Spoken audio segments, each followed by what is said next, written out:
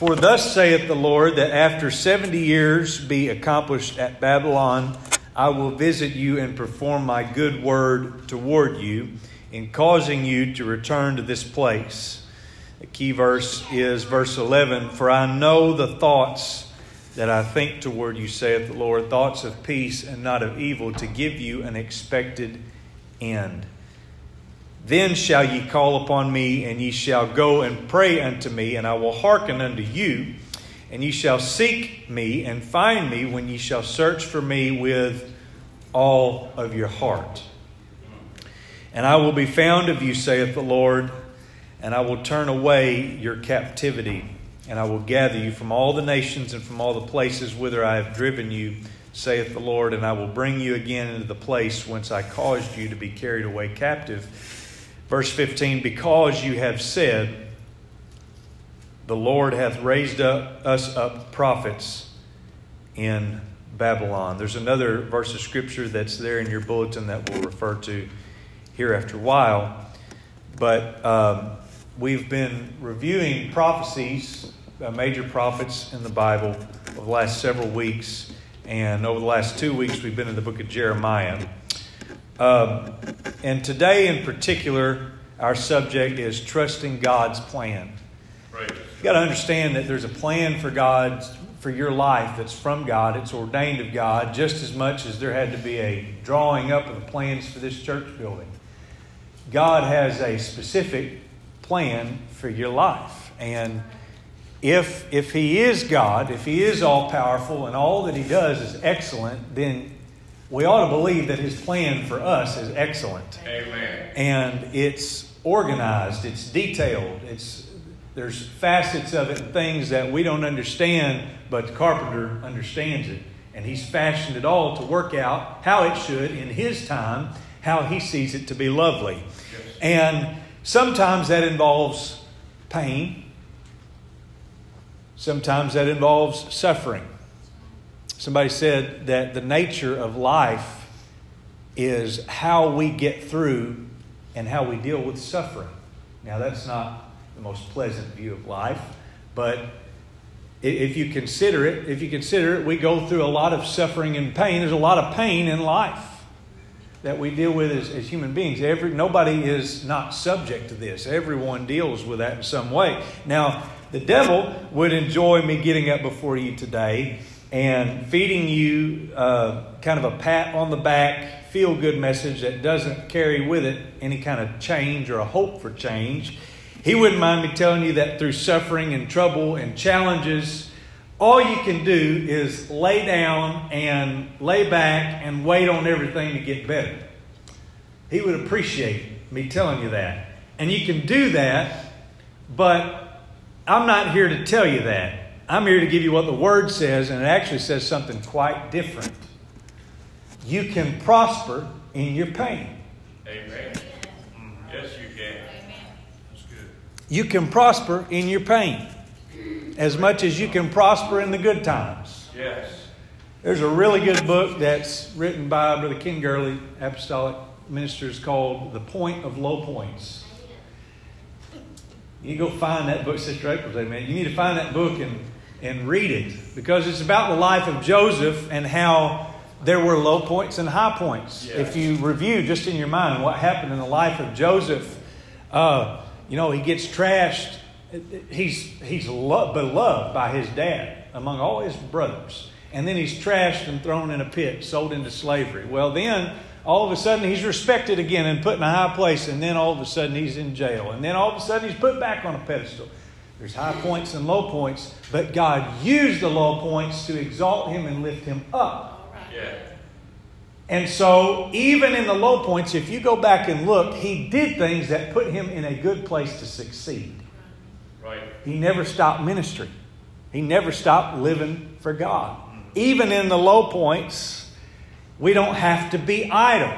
Now, I'm getting a little bit ahead of myself, but I want to share kind of an illustrative story with you. You may never have heard of William Carey, but he was a British shoemaker. And he developed a deep burden for the nations of our world at a time when missionary works aren't like they are today, where just everybody funds them. And if you feel a call to missions, and you're used of God, most likely you're going to be able to do it. You're going to be able to. We'll support you, and you'll have people getting behind you. At this point in time, it was not organized like that. If you felt it, you were kind of on your own. You had to go do it and find your own resources. And for some, they called William Carey the father of missions, because he did so much and translated the Bible in so many different languages: Bengali, Oriya, Assamese, Arabic, Hindi, Sanskrit. All these different languages. These people had never read a Bible before, but this man makes it possible. And he goes and does the work. Now, while he was doing all of this, and he gets a lot of recognition, he said that his success belonged to his sister, Polly Carey, who is far less known. She was bedridden and almost completely paralyzed for 52 years. Besides sleeping and eating, she could only write and pray. Friends would prop her up in the bed, and she wrote loving, inspiring, encouraging letters to her brother who was in India. She prayed daily for him. She prayed for his fellow missionaries in the area for the translation of the word, that God would help him to be able to do it in more languages to more people. And she prayed they would grow in favor with men. And she prayed for the work. And because of her prayers, great things were done around the world. Polly Carey was held captive by her physical limitations, but she did not allow a low point that was extended 52 years, longer than most of us, to stop her from doing the will of God. Amen. Amen. She changed the world. Imprisoned in a paralyzed body, she used the two things she could do to influence her world. My message to you today in all this, I hope that you leave with this, is that God wants us to prosper in our captivity. Amen. And that was part of the message that he would give to Jeremiah, to these people. Now, the situation in our text is Israel and Judah had rejected the law of God. They had rejected it. They were doing evil, and God sent them into captivity in Babylon. This was the start of it. And this is where we begin to hear of the man Nebuchadnezzar. And his army burned Jerusalem. And they had robbed the temple of golden vessels, ransacked. They had taken the royal seed and the best of Jewish leadership, all of them into exile.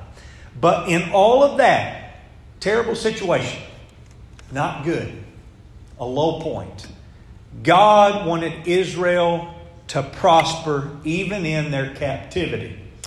Because Jeremiah wrote to the Jewish exiles in Babylon, Jeremiah chapter 29, instructing them in their captivity to build houses, plant gardens, eat what they produced, to marry, to have children. Jeremiah knew that this captivity was going to be 70 years. And the instruction from God through the man of God was, we need to make the best out of these 70 years, even though it's a low point. Now, it's inevitable.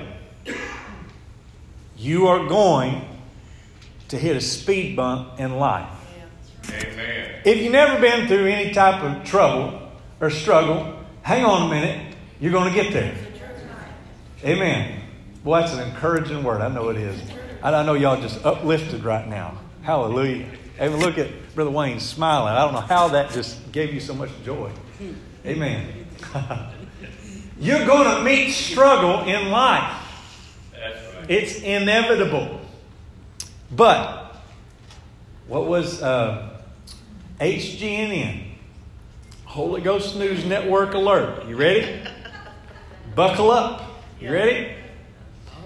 Just because you come up against a great struggle or setback here in the middle of your relationship with God doesn't mean you take a 40-year break. Come on. Or a 1-year break or a 6-month break from living for God passionately. That's right. Amen. Amen. It don't give us a license for that. Amen. God don't hand out get out of the Great Commission cards. That ain't how it works. And sometimes, really, it's designed by God that we go through things. Yes. Sometimes it's a test, and He wants to see if we're still, through the low point, going to do what we need to do. And we don't need to take a break from serving Him. God wishes that we prosper in our captivity. That's the will of God. I've got kind of a fire in my soul that, somebody this morning, you're walking through your captivity and you're feeling kind of low, but God's saying, I want you to prosper in that. Yes. And you might be there until you start prospering. That's hard to accept sometimes. But we all have our own captivity. Amen. Everybody goes through your own captivity. Some are imprisoned by trauma in the past of their life. Some are imprisoned by what's going on in the present. Sometimes it's what's going on with family. Sometimes it's finances. We go through our own captivity. Others are bound by past mistakes, and sin enslaves some people.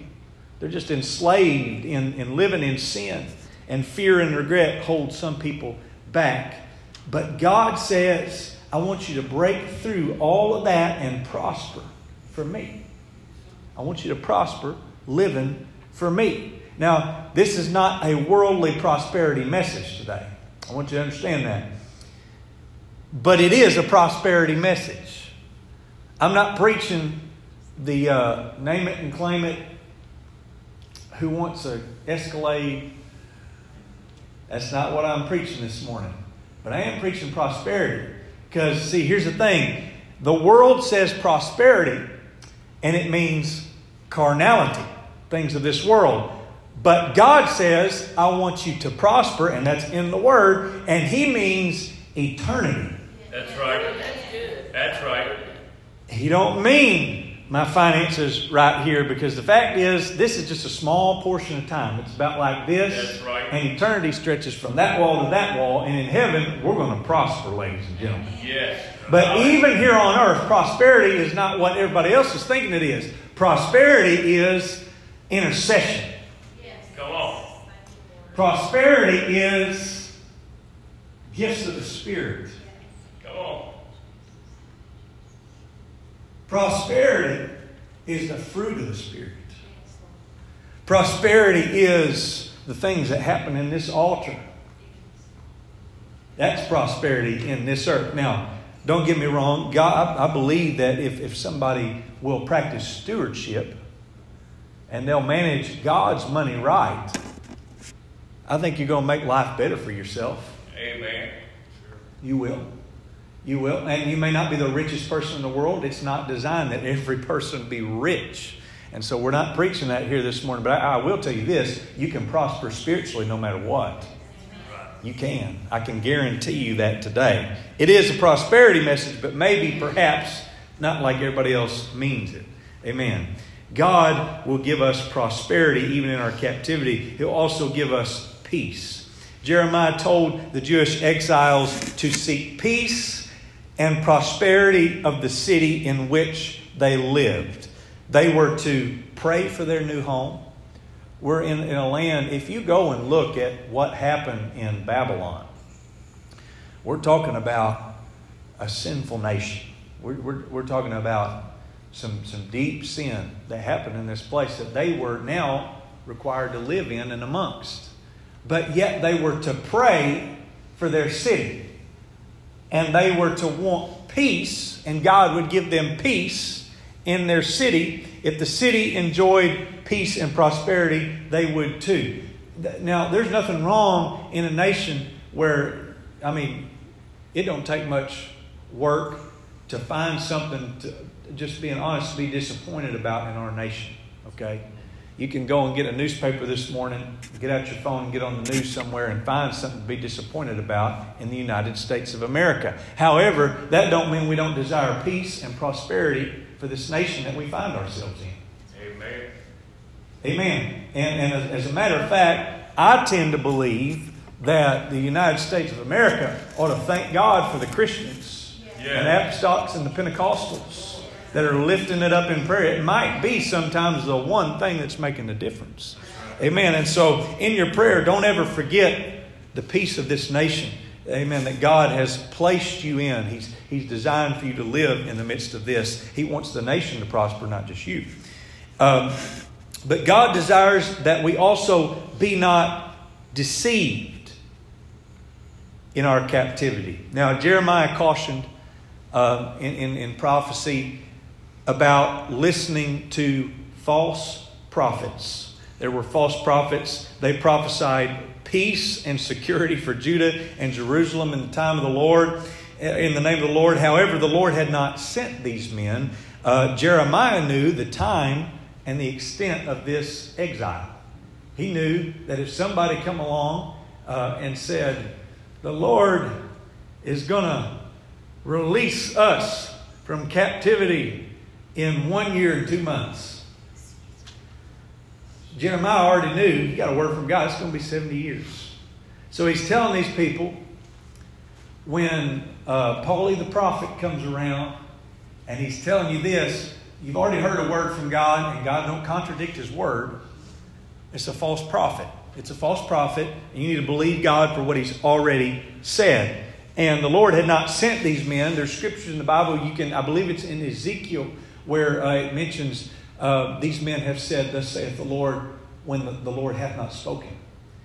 And it's a dangerous thing to speak prophecy, to speak words and say they're of God when they are not of God. It's a very, very dangerous thing. And I'm going to tell you why. And really, you may wonder, how can I know that a word from God that I received is true and right? How do I know any of this if I'm just hearing it from a person? You need to understand this. God places a high value on His word. He places a very high value on His word. You remember we talked about how He puts the stars in the sky and they're just still expanding today. The word's still doing its work. There's a high value that we and He places on His word. And so He protects it. He protects His word. If it's true, you'll know it. You're going to know it. He's going to prove it. If it's not, you'll know that too. He's going to prove His word. He will. And if you hear a word from God, believe God for His word and trust Him to take care of it. That's all you need to do. Amen. And while the world today screams gloom and doom, it prophesies of many things to us, God's word proclaims that we're going to have a victory through Jesus Christ. And so the world reports things like Christianity's dying out. Well, if you actually look and studying it, that doesn't really explain the 10,000 people in one day that get the Holy Ghost in Africa. That's right. Come on. That's right. Amen. This thing's not dying out, ladies and gentlemen. That's right. And you need to be careful who you listen to. Amen. If it be of God, believe God. Yes. Amen. And so don't be deceived in your captivity. Hallelujah. God also promises deliverance from captivity.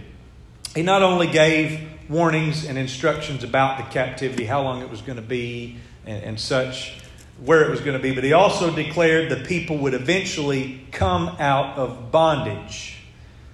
God is a God of deliverance. Yes, He is. He's not a God of bondage. Sometimes it's in His work, but He would that all men come unto Him and be saved. And so God is not a God of bondage. He does not want you to live in bondage and hurt all of your life. A lot of prophecies like this, what's focused on more than anything is judgment. You remember last week when we were reading through the prophecy in Jeremiah. I think it was chapter 18 and 19. Our text was in 18, but I skipped over a little bit to 19 and read a little bit of it. A little bit descriptive and gruesome on judgment. And sometimes people get hung up on that part of the prophecy. But you got to understand that whenever there's captivity, whenever there's judgment, that's not the end of the word of the Lord. He's not a God of bondage. He's a God of deliverance. And there's always a good word coming. There's always a good word coming. There's always a good end to it from a good God. And He promises deliverance from captivity. He would not leave His people in bondage if they would turn to Him and seek His face. And so He tells them, I'm going to deliver you from bondage. It's going to happen. And now, in our text there, we also read a little bit from 2 Chronicles. We're going to expand on that a little bit. Matter of fact, let me just read it. Now in the first year of Cyrus, king of Persia, that the word of the Lord spoken by the mouth of Jeremiah might be accomplished. So the prophecy that come out of Jeremiah's mouth of God is going to be accomplished. The Lord stirred up the spirit of Cyrus, the king of Persia, that he made a proclamation throughout all his kingdom and put it also in writing, saying, Thus saith Cyrus, king of Persia, all the kingdoms of the earth hath the Lord God of heaven given me, and He hath charged me to build Him an house in Jerusalem, which is in Judah. Who is there among you of all this people? The Lord his God be with him, and let him go up. And so God begins His work of deliverance from Babylon. And He does it through a heathen king of Persia by the name of Cyrus. And it's by Cyrus, God uses this man to bring down Nebuchadnezzar. He uses him to bring down all of Babylon. Eventually, it all comes down. And Cyrus was God's chosen vessel to deliver Israel from Babylonian bondage. And so God proved His word. There's going to be judgment in prophecy sometimes, but there's a good end to all of it. He does it for a good purpose, and He accomplished that in His word. And so Cyrus sent out this proclamation, and he began to do what God was instructing him to do. Cyrus, the heathen king of the Persians. God can use even people that don't serve Him completely sometimes. He uses what's at hand for His purposes. Right. He can use a donkey. Yes. Matter of fact, I've said this before. I don't know if anybody looked it up. He's used a pastry in His word. We had some pastries this morning. You believe God can use a donut? Amen. Amen. Study your Bible. God used a pastry one time.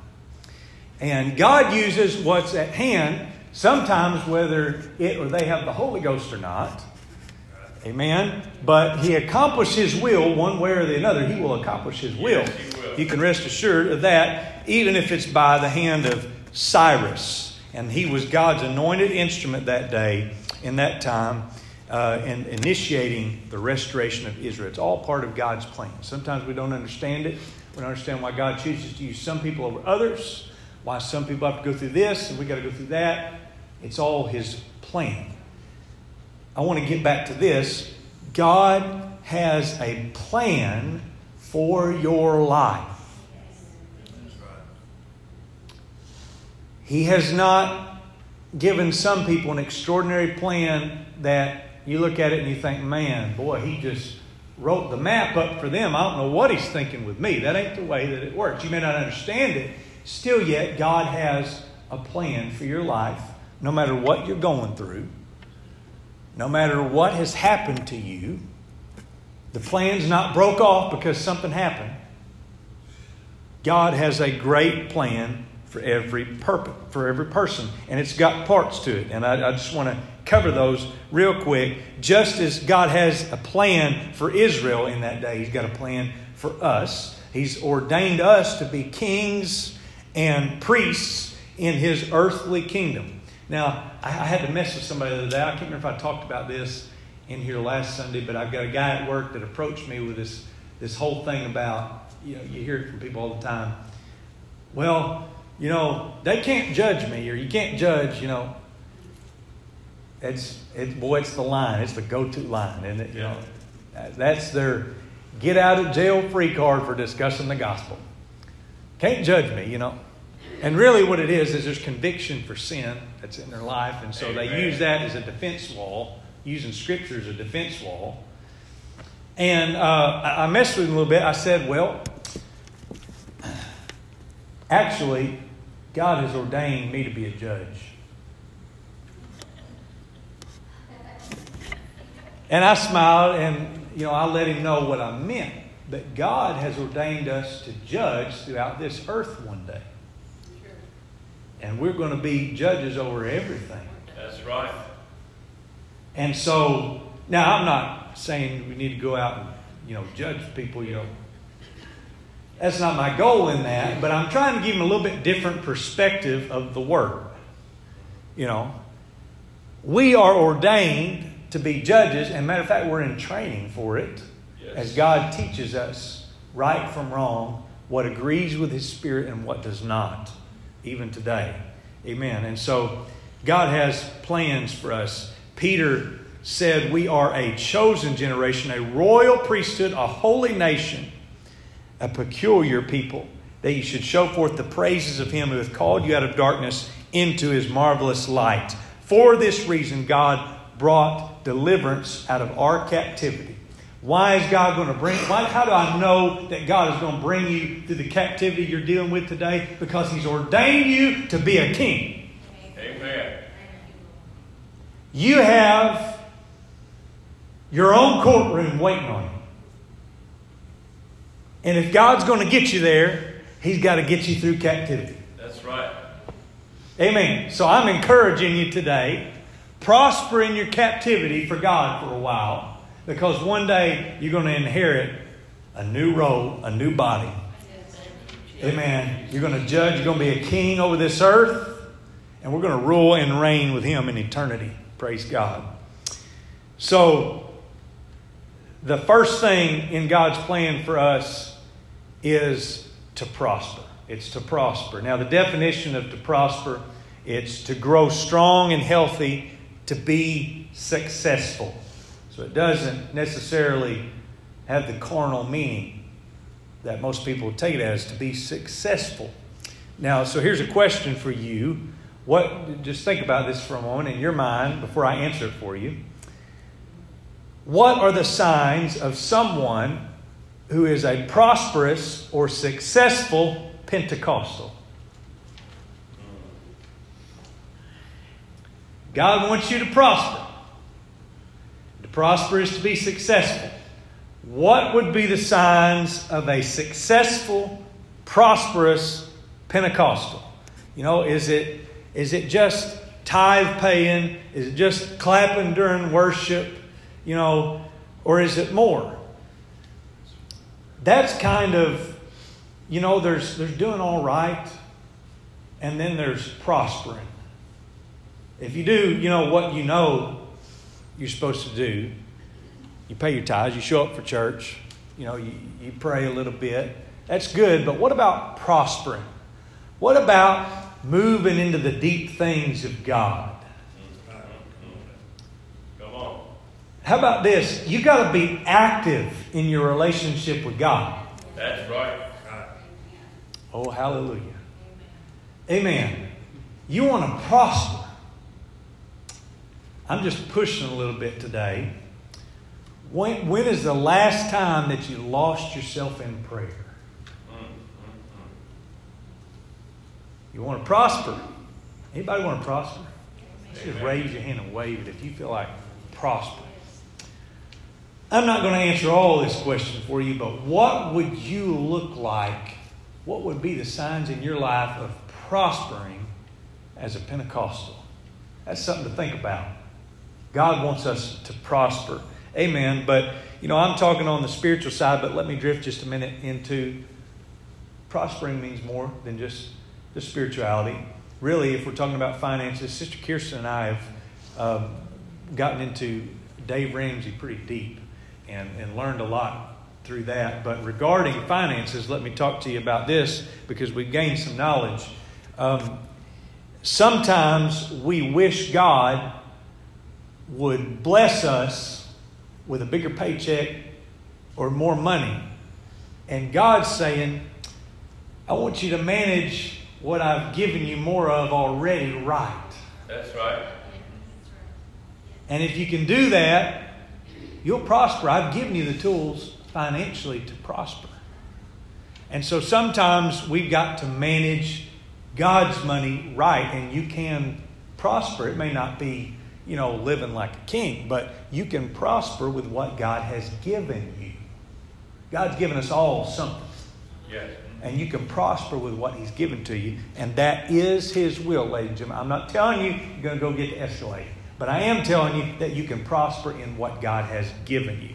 And the famous quote from Dave Ramsey is, if you'll live like no one else, later on you can live like no one else. So if you save a little bit and not do with this here, later on you're going to be able to do more than anybody else.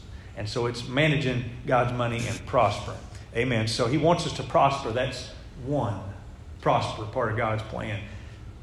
2, He wants hope for us in our plan. He's got hope for you today. You may not see hope at what you're looking at right now, but there is hope in God's plan for you. We got a world that is hopeless today in a lot of ways. There's people that are living hopeless. They feel like there's nothing that they can run to, nothing that they have. And headlines scream about, things like a possible nuclear war with other countries. And people get just bugged clean out of their rocking chair about what's going on in the world. Because there's not a lot of hope in the world's message. You can't find a whole lot of it. And the bad news sells, unfortunately. And so that's going to be on the front cover of everything. And let me throw this out there. If you dwell too much on what's going on in the world, you're going to not be in a very good mood. And there's times, I don't think you need to cut yourself off completely from what's going on in our world, because we need to see the prophecies as they take place. Amen. Amen? Amen. But don't get so wrapped up in it that you get bogged down. Amen. There's a time to step away from the latest conspiracy theory that's gone out. And, hey, these folks, there's people that are so bogged into it. There's people that believe that we didn't land on the moon. Now, you're in pretty deep. You might need to step back, drink a little bit of coffee, and think about it a little bit more. Maybe you're in a little too deep. You get what I'm saying? You can get so bogged into all that it's consumed your thoughts. And you need to step back away from all that. Amen. Because if we're living for God, there's hope in God. You can get bogged down in the world and not have hope, but if you get far enough into God, you can't help but have hope. Amen.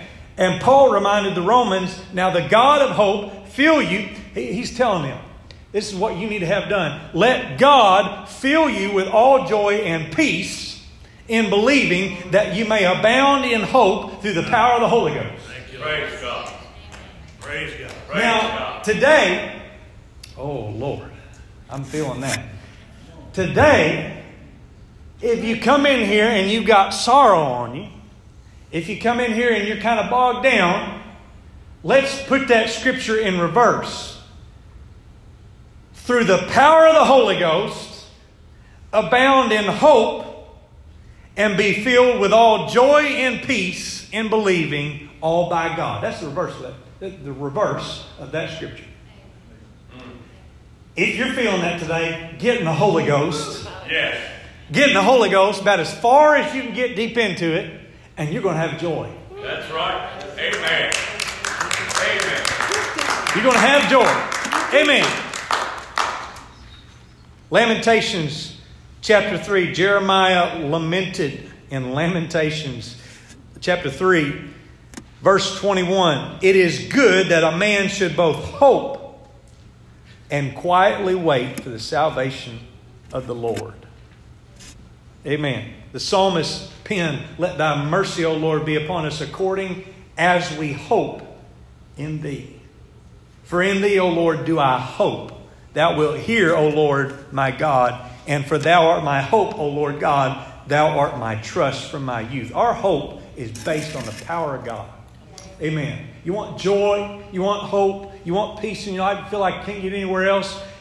Get in God. Amen. Get in His presence. Get in His house. Praise the Lord. And so there's hope. And there's also future. There's also future. Amen. God wants a future for everybody. He wants a good future for you. It's not a future of destruction. It's not anything like that.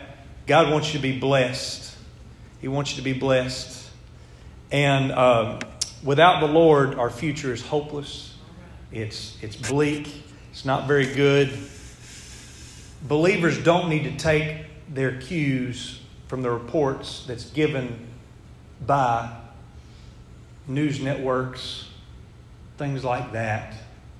We got to take our cues from the Word of God. That's right. That's right. Amen. Amen. It can't be our attitude, our feelings going about this life cannot be based on the words of people that aren't serving God. We're trying to minister to those people. Yes. Amen. But if we can get in the presence of God, you can get joy on you. Yes. Maybe He don't deliver you a word necessarily and all that. That's okay. You've got a whole bunch of words that you can take your cue from. Amen. And God will give you assurance and hope for your future. There's prophecies in this book. It's not been fulfilled yet. They're well on their way. But you can look at the wonderful future that we've got. You can read about it. You can trust God. Song says, if you want to really have hope in your future, song says, "'Tis so sweet to trust in Jesus, just to take Him at His word, just to rest upon His promise, just to know."